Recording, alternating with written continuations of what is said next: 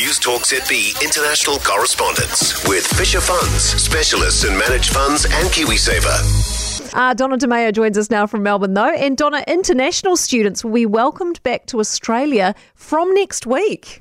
Yes, not long now, just a matter of days until those skilled workers and international students re-enter Australia. Now, the Prime Minister, Scott Morrison, says that border easing is a major milestone in our pathway back. He says allowing foreign visa holders to enter the country is that further step in returning international travel, of course, but also supporting the economy. Now, it was way back in May 2020 that our international borders shut, so mostly it's only been, restricted number of citizens and permanent residents being allowed to enter.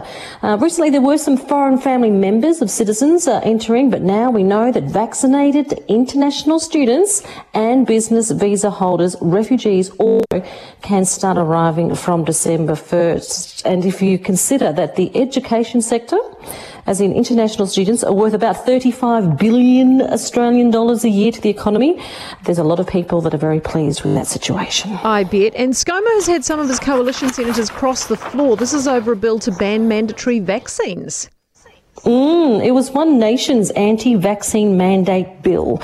And look, it has been rejected in Parliament, but very interesting to see that there was support from 5 coalition senators, including 2 Liberals, and they voted in favour of the bill. It essentially contradicted Morrison's aged care vaccine mandate and state government public health orders.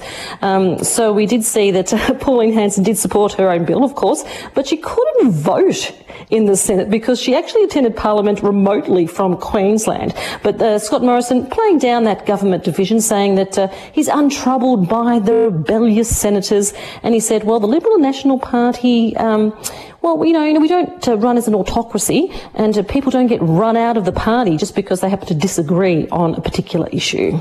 Donna, thank you. Donna DeMeo out of Australia for us this morning.